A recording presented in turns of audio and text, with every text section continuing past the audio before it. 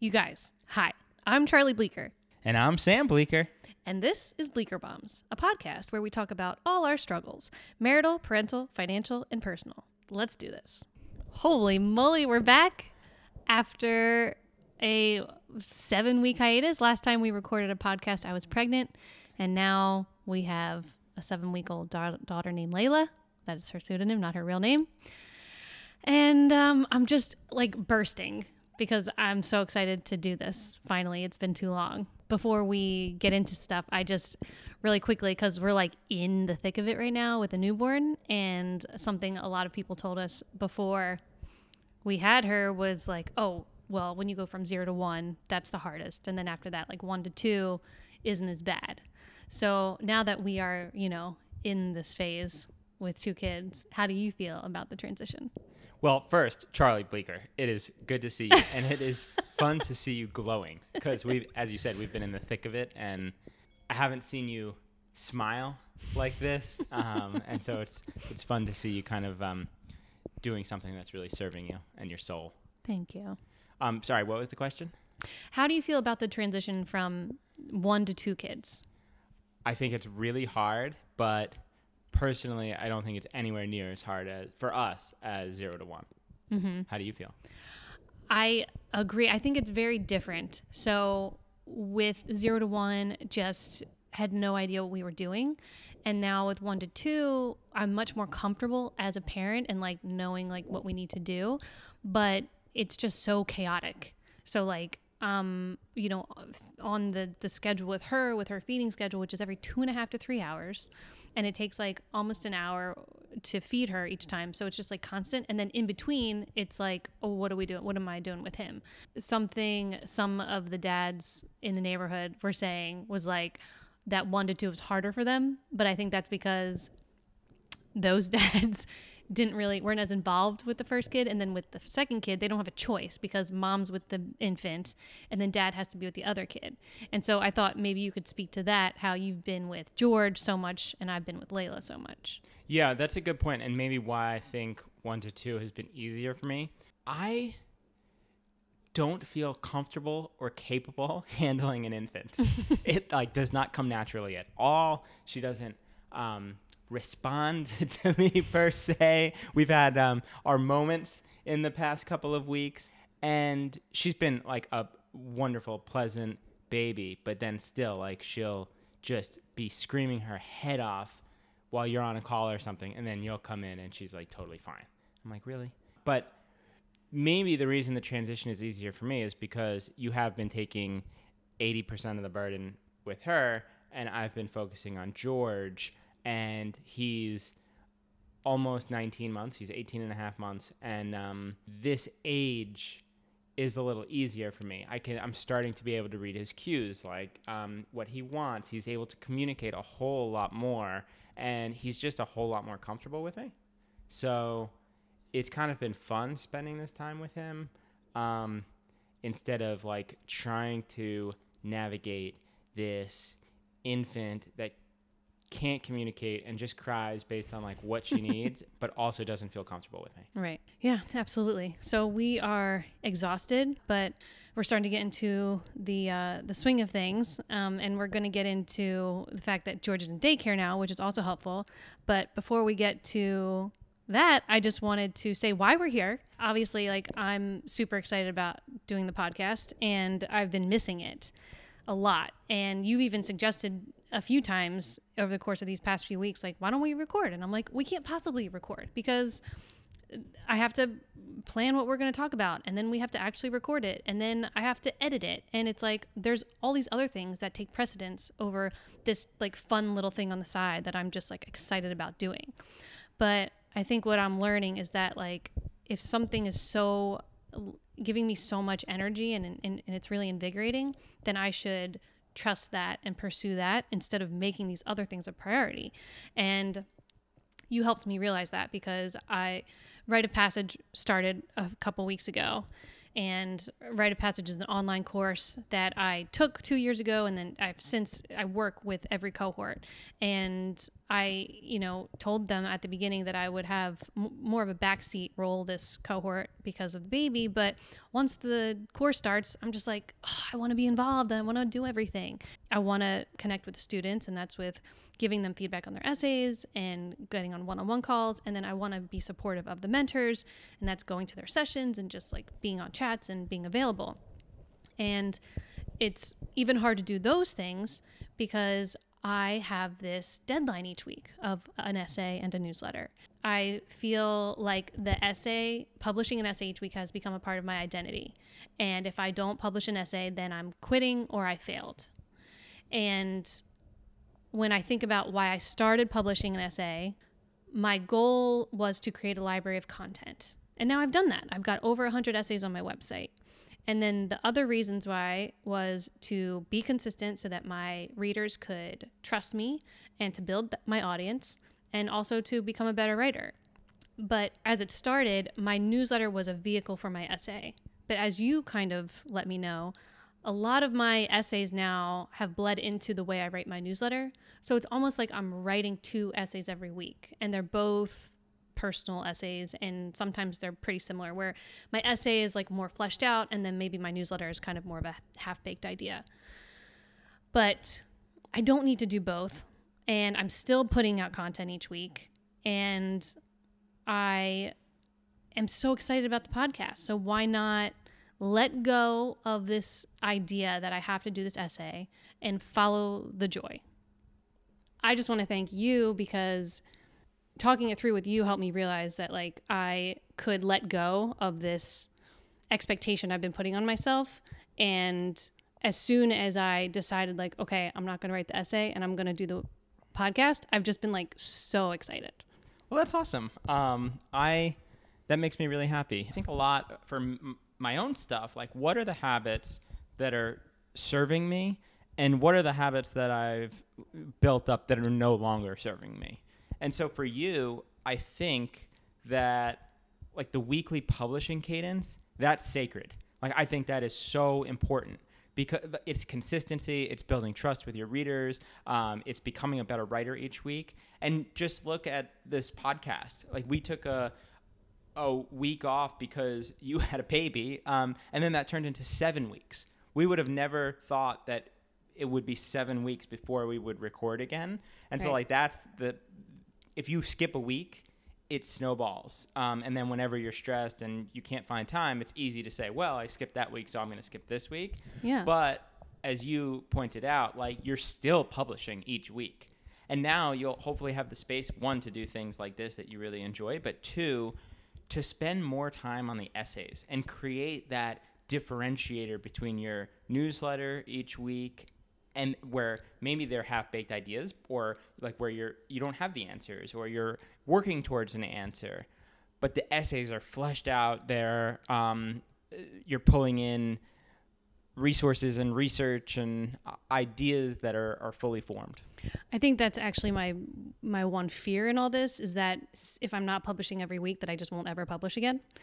So, and I know that that's kind of an irrational fear, but, and also that I'll put more pressure on myself with the essays and it will make it less fun to write them. I don't know if that's true, but that's just a fear. Yeah. So how can you, and it's an understandable fear, like how can you try to combat that? Like, is there a reasonable number of essays you want to publish each year or like on a certain cadence, or do you want it more like so that it doesn't feel like a chore? Do you want it more like curiosity inspired? Like if you have an idea for an essay, it's like, okay, I'm going to do this. And then that's when you set your deadline. And then the deadline is still pretty sacred so that you don't just never publish an essay anymore. Yeah, I think the latter feels more fun. Right. I've got Layla in my arms, so we're trying to soothe her if you hear a baby crying. You don't need the answer tomorrow or next week, but if that's your fear, like figuring out ways to... Like right now, I'm inspired to work on this essay about sleep training because I'm just so obsessed with it. Right. And I started writing it, and then I was like, well, we're in the middle of sleep training with her. So I actually like really want to get through until she's sleeping through the night, and then really be able to be so specific in my essay and provide value and help others, hopefully, with our experience.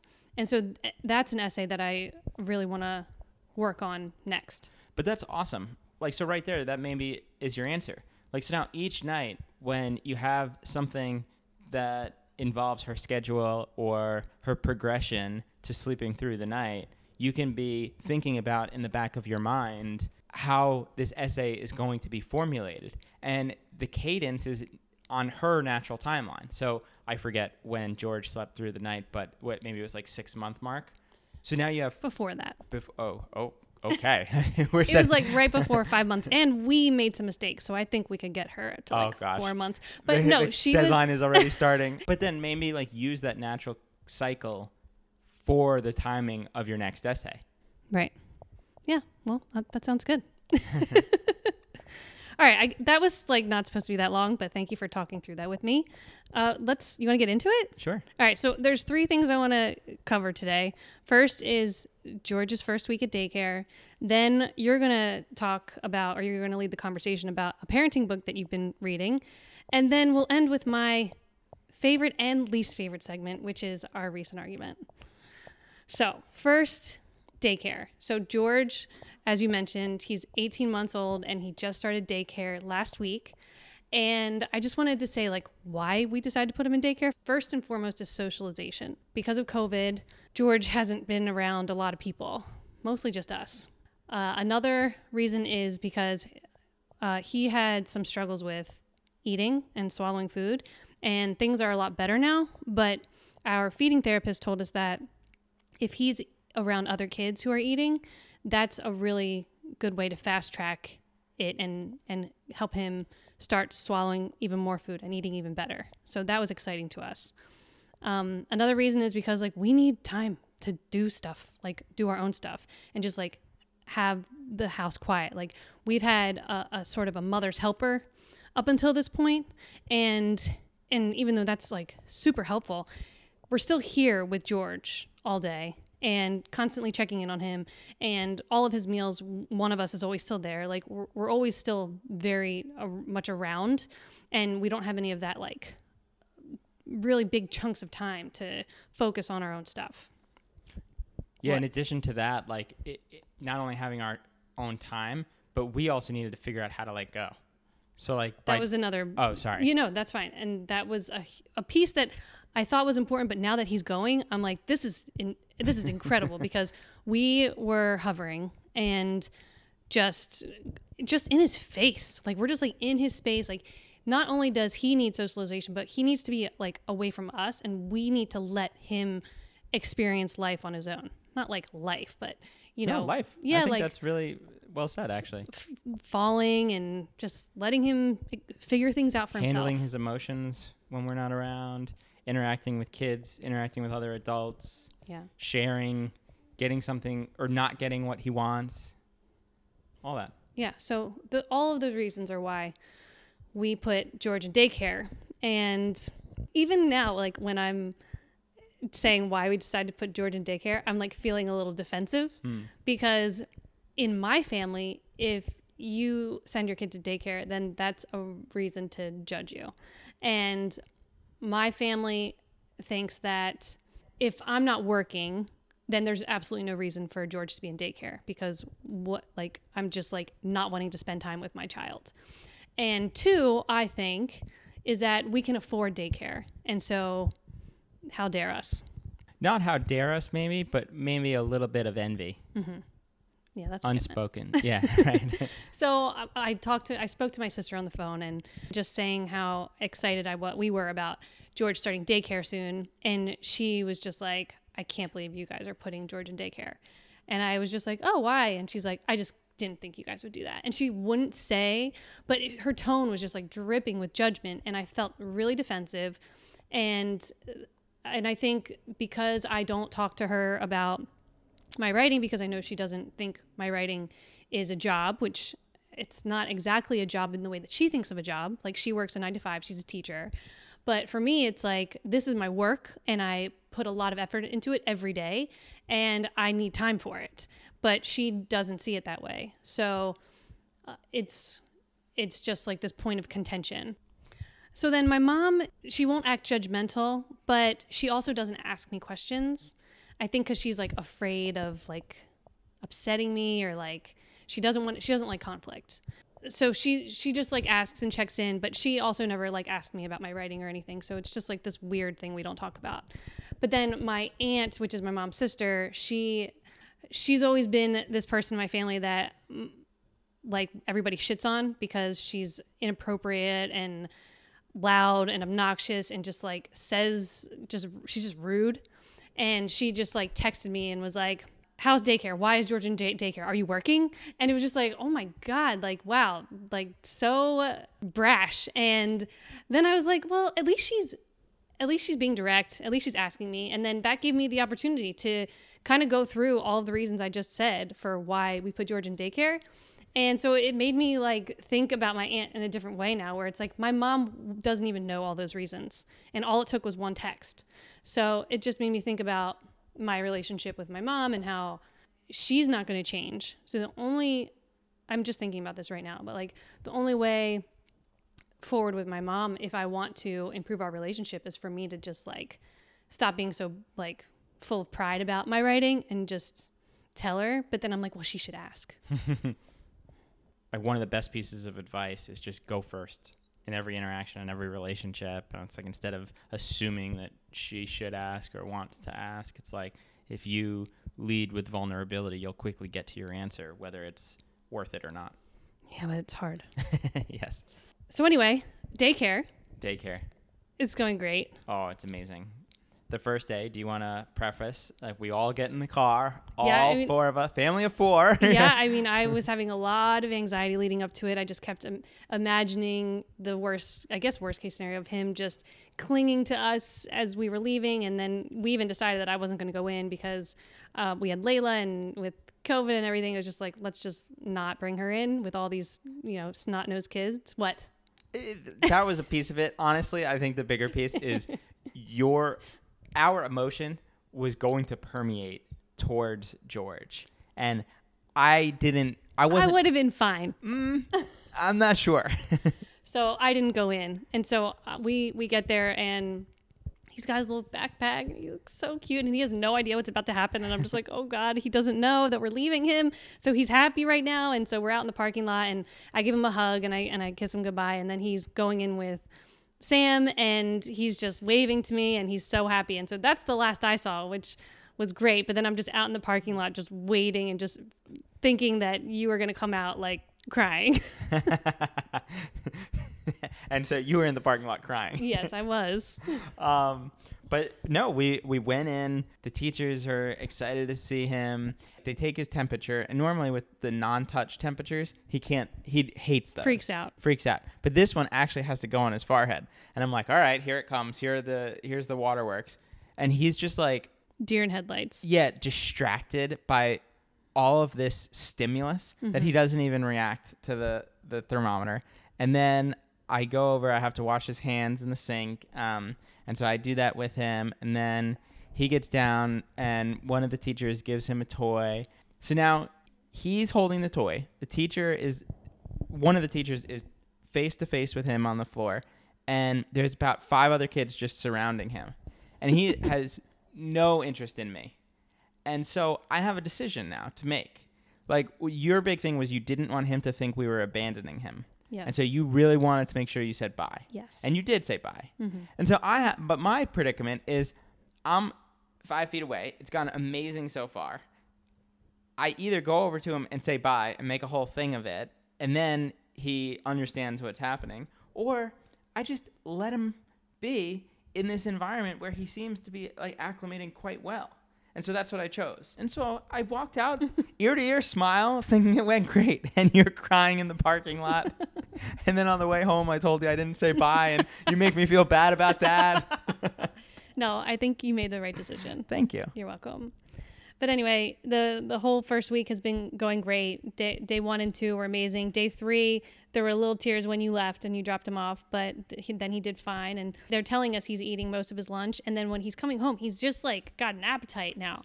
He's like a different kid. I Yeah. mean, like the growth there in 1 week has been unbelievable. Going back to like the judgment you receive from your family, I have realized that every kid is going to be so different. So to make a blanket statement like, oh, daycare, like, and look down upon it, like daycare may not be right for her and her family and her kids. That's and right. that's totally fine. Like, I think it's not right for everyone. Right. But we are with George every day. We knew deep inside of us that this was the best decision. Rather than being judgmental about other parents and how they do things with their own kids, like recognizing that every single kid is different, their needs are different, their development is different, they're on different trajectories, and just like trying to learn as much as you can about your specific kid and doing what feels best. Exactly right. All right, let's move on to... Oh, I'm going to hand the mic over to you because you're going to talk about this book, which we've actually mentioned in a previous podcast. We heard about this book, Hunt, Gather, Parent, by... I think it's Michaeline Duclef, although Yes, I'm not that's sure. it, Michaeline Okay. Duclef. On, I guess we'll share that in the show notes. The Daria Rose show, she interviewed her, and that's where we first heard about this book. And you recently bought it and started reading it, and like 5 pages in, you were like, "You need to read this book. We need to change everything we're doing." And I'm like, "Great, everything we're doing is wrong, and now we need to go in another direction." Yeah. I have to say, this book is one of the best books. It's definitely my favorite parenting book by far. The first thing is this notion of accommodito, where like kids at a very young age, starting as soon as they can walk, are meant to be viewed as contributing members of the household. And it's not like these fake tasks. It's actual tasks. They're obviously small in the beginning, like, oh, can you hand me that towel? Or can you grab me, like, can you open the door while I take the trash out? You're teaching them to recognize what needs to be done and to do it.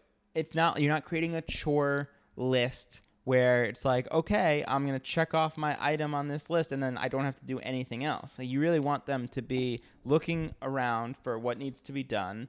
And that happens gradually over years and years. And at first, it may even be like an investment where they're going to be clumsy. And if you're cooking and they're helping, it's going to slow you down. But by slowing down in the moment, it's going to lead to them wanting to help. And you're not like creating this distinction like, oh, it's time for me to do chores, go off and play. They're like then internalizing, okay, chores are not my responsibility. I think that's the big thing that I've been trying to internalize, which is not seeing George as him getting in the way, but seeing it as an opportunity for him to be involved. So like when I'm doing the laundry, like, no, go play. Like, no, can you open the dryer for me? And then, or he'll really just want to shut it. So he shuts it and then he goes, and it's like, okay, thanks for your help. Right. And then with his toys, every night we've started to, because there's just a mess down here, and we say, okay, it's time to clean up your toys before we go to bed. And a lot of the times he's not really doing anything. He might just like close the lid on the toy bin, and it's like, okay, great. Like, he's 18 months old. There's not too much that he can do right now, but setting it in motion now to get him involved in tasks. Yeah, absolutely. And one of the things we just ordered from Amazon was this this step stool where he can like actually be on our kitchen, like standing at our kitchen island, helping us prep dinner, helping us do all of these things. So hopefully he gets more and more involved. But then the last thing from the book and I'm not finished with it, but one line that really resonated with me is, in Western culture, we go to extra efforts to draw a line between the kid world and the adult world. Kids go to school, parents go to work. Kids go to bed early, parents go to bed late. Kids eat kid food, parents eat adult food. As my 7-year-old niece told me last summer, the separation is sharp. And the point this book is making is you need to immerse kids into your world. Like, bring them to adult dinners, bring them on a business trip. Anytime you can... Like, and they'll get the difference. They'll get that this is like not like this is a time to be mature. I don't think we give kids enough credit. And by creating that separation, like, oh, here's kid time, go play at your play date. Like, the point the author makes is like, the decision should be if you want to do something. Like if you want to go hang out with that parent, then sure, the kid can play with their kids. But don't create these activities just because you think it's enriching for the kids' learning and development. Like they can learn by being immersed in your world. Yeah, it makes me think back to when I was a kid, and you always had the kid table at family gatherings, and I remember, I think that, like, there were some times where I did like being at the kid table because maybe my cousins were there and I didn't see them all the time, so that was fun.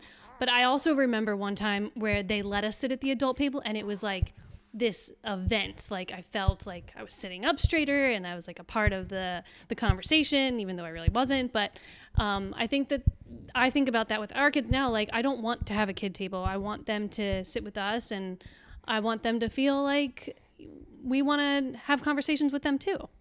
Yeah, that's all I have from the book. I'll continue to report back as I finish it. Okay, and I think the one other thing I wanted to mention was that another parenting book that we've been using is 1, 2, 3 Magic, which is a disciplining book. So we've been implementing this break time when George crosses the line. So like if he hits me in the face, that's 1. And then if he keeps going, that's 2. And then if he gets to 3, I say, well, that's 3. Break time. And he goes into break time for 60 seconds. And break time is either if we're upstairs, we put him in his crib. If we're downstairs, we put him in this little gate. And he usually doesn't like it. And then he comes out, and there's no, you're supposed to do it without anger, which we have to check ourselves sometimes. Like we try to, for the most part. It doesn't work if you're angry, basically. But I've found the reason why I like it is because I get worked up in these moments.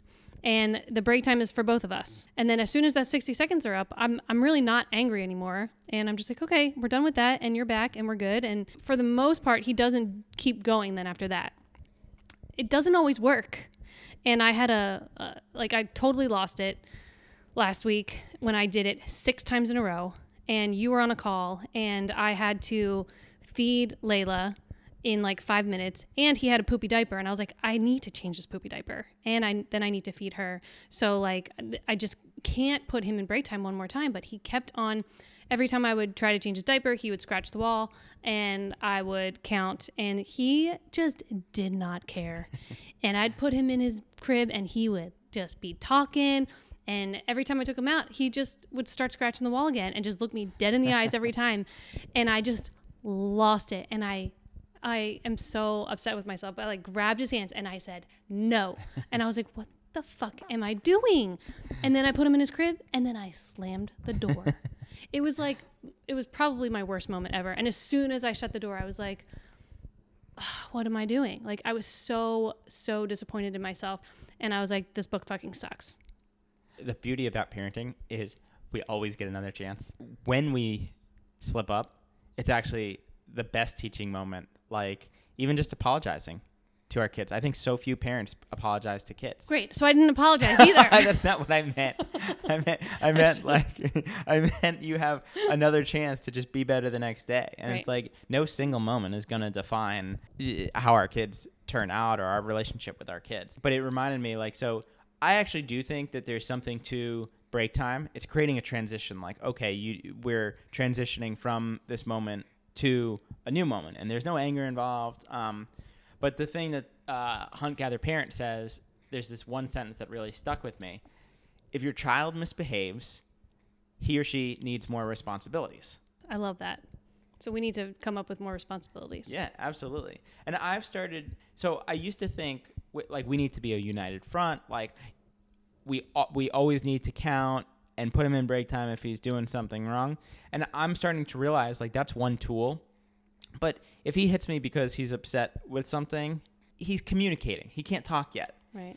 I'm starting to think like, okay, I could look past that. I don't have to count every time. And like there's a time and a place for it. And then other times where maybe I can look past it a little bit, and we're still a united front. It's like if you're counting, I'm totally supportive, but and vice versa. But like I wonder if there are ways we can be a little more accommodating to the way he's trying to communicate or his frustration, because we're dictating everything about his life right now. Yep. Great. Well, those are some great notes from the book. You guys can hear Layla. She's making lots of grunting noises. She sounds like an 80-year-old man who's drunk. No.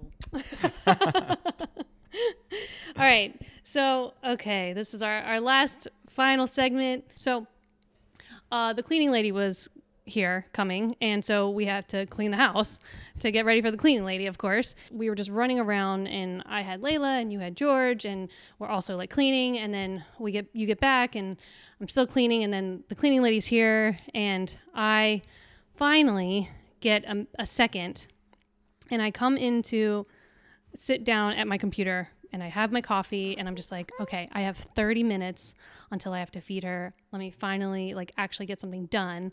And then there was still more stuff to do, and I was going to do it after I fed her.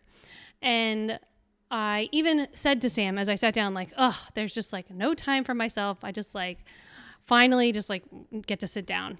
And meanwhile, he is trying to put the gate where we put George in break time. He's trying to fold it up and put it away, and he's struggling with it. And I'm sitting here trying to like do stuff on my computer, and he's like huffing and sweating, and like I'm just like I hope he doesn't think that I'm gonna help him with that, because I literally just sat down and I've like got a timer going to get shit done. And he goes, I know you just sat down, but there's still more things to do. And I was really frustrated, and I just said, I know, I'm gonna do them later. I'm just taking a break. And he's like, okay, fine. And then he went into his office, and I'm sitting here like fuming. Great. Now I can't even focus on what I'm trying to do because he's making me feel bad that I'm not cleaning up the other things that I still need to clean up. And even though I was going to do them later, and I had a plan for it. And so then I get up, I finish cleaning up the other things I had to clean up, and then I didn't have time to go on my computer, and now Layla's crying, and so I'm soothing her, and I'm just like, it's all building up, like I'm so mad at him for ruining my 30 minutes of peace. No, you want to jump in? Not yet. Okay. So then I come out of the bedroom, and he comes out of the office, and he's just like, are you mad at me? Like, and I was just like, yeah. And at this point, I've just been like, steam coming out of my ears. And he's like shocked that I'm angry because he thought everything was fine. And I just said, like, do you think I haven't been? I was like, I know you've been doing stuff all morning, but I've been doing stuff all morning too. And he got so mad that I was so mad that then he was just like, fuck this, and walked away. And then we didn't talk for, I don't know, 6 hours? No, a couple hours. In that time when we're not talking, I'm just like making my case, like, wow, he is so fucking wrong, and I am so fucking right. And once we finally are able to speak about it, I do think that I felt really defensive. And even though when I said, hey, I am planning on cleaning up the rest of that stuff, I'm just taking a break, and you said, okay, fine, that you really meant it. But the fact that you even questioned me sitting down made me upset, because it's like you didn't think that I was, like, that I cared that this other stuff had to be done still. Right. So a few things. One, like, I knew you were working all morning. There was still more to be done, as you said, and I had a decision to make. So I was trying to fold up this baby gate, which was frustrating me. And I think that's where, like, one of the issues. I was thinking to myself, like, okay, she just sat down. She made a show of, like, the fact that she finally gets time for herself, but there's still more to be done. So I have a few options. One, I can just finish everything else myself and not say anything, but then I'm going to be kind of resenting her for it. Two, I could just ignore it and see if she does more stuff, but again, I'm going to be resenting. Or three, I could be transparent and say, like, hey, I know you sat down, but there's also this other stuff to be done. Can you help out? Now, if I said it like that, we wouldn't have had an issue. The problem was I was frustrated at the folding up the baby gate, and my frustration bled into my tone. And so then you rightfully got a little defensive. But then I said, okay, fine. And I thought it was, like, resolved. I was like, wow, that went really well. I was transparent with what I needed. She said she was just taking a break. She's going to do it. This was excellent. We're really communicating. And then I was really caught off guard when you were just like, had steam coming out of your ears, and you were looking at me with this level of anger, like just looking through my eyes. It was like you didn't blink when you were like, yeah, I am mad at you. And it was just so angry. And I was caught off guard. I said to you afterwards, I was like, if I could do it all over again, I would have told you, hey, I'm going to sit down for 30 minutes and then I'm going to take care of that. Because it's like, I think I knew that you were like, there's still stuff to do. And instead of addressing it, I'm just like telling you that I need this time. And I think that that's something I'm realizing is like, I don't tell you when I need things. I just like try to hide away and do them. And that happens a lot. So that's something that like I want to work on, is just communicating before it gets to that point. But your point was like, well, that's great, but like when we get into it like this, we have to deal with it better and not escalate it. And I think that's where everything goes wrong, is things escalate. So yes, that's my intention, is to communicate better, but then also when I'm in it, just trusting you when you say that it is fine and that I'm not making up these stories in my head that, oh, he really wants me to go do this and I don't know why I do that. Yeah, I mean, I think we both do it. Yeah. And it all comes back to what we've said over and over this year, just like giving each other the benefit of the doubt and like expecting the best or assuming the best intentions. Yeah, but we don't do that. We're getting a little better day by day. Day by day. All right, well, I always hate closing the podcast. I never know how to say goodbye. It always feels very awkward, but I figured I would just close with a story. And this is such a random story that I just thought of, but I was like, oh, just like close with like a silly story, like an embarrassing story. So this was years ago. I was home in my hometown just visiting, and I went to CrossFit with my best friend from home. And this woman came up to me as I was like working out, and she was like, are you sisters with Jess? And I was like, no. And she was like, oh, that's so weird because you look just like this girl, Jess. And I was like, no. And not until the end of the CrossFit session did I realize, like, oh, that is my sister, Jess. And for some reason, when she said her name, I just like don't know why I thought she was talking about a different person, but just assumed that she was not talking about my sister. And like, I have no idea, like, what was going on in my head. But like, she literally said my sister's name and said, is this your sister? And I said, oh no. That is amazing. First of all, I've never heard that story. That is like quintessential Charlie Bleecker. Oh my goodness. I love this so much. But it also... And also, I must have looked like a crazy person when I came back up to her at the end and I was like, oh, Jess is my sister. She was probably like, what the fuck is wrong with you?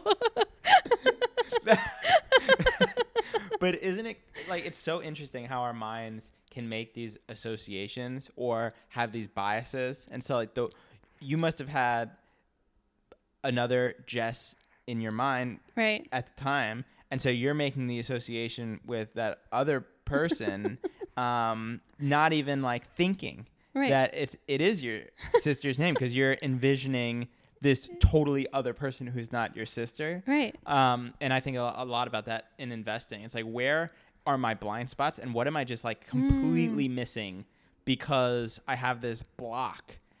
Like what companies are Jess to me that is an entirely different company than what I'm seeing. Wow. You just pulled something from my random silly story. That's so great. What a great observation. Wow. So we're going to end with maybe we'll end with a silly story from now on. Great. And then one other idea I had, and I told you briefly about this, but I said it in a writing context, but pulling stories in from the audience that maybe we can share. Like Ryan Russillo, I don't listen to his podcast, but I listened to one episode because he had a guest on that I was interested in, and he does this thing, Life Advice, and people send in snippets, like funny stories, and they talk about like what the response should be, or like. Yes, I love this. So yeah, if anybody wants to send in a story that they like are so fired up about, but also can't share or don't feel comfortable sharing, right? Yeah. That we can talk about, and we can use Pseudonyms. Yeah, for everybody. This is a safe space. Should it be like a family dynamic that they? Definitely, or any relationship. Relationship. Yeah, good. Because I mean, the marital arguments are gold. All right, I love it. All right, so we're back like for a weekly cadence. That's my goal. Me too. Okay. I can't wait. This was really fun. Yeah. It's fun to see you smile. It's fun to see you in your element, and I love you. I love you too. Bye, guys.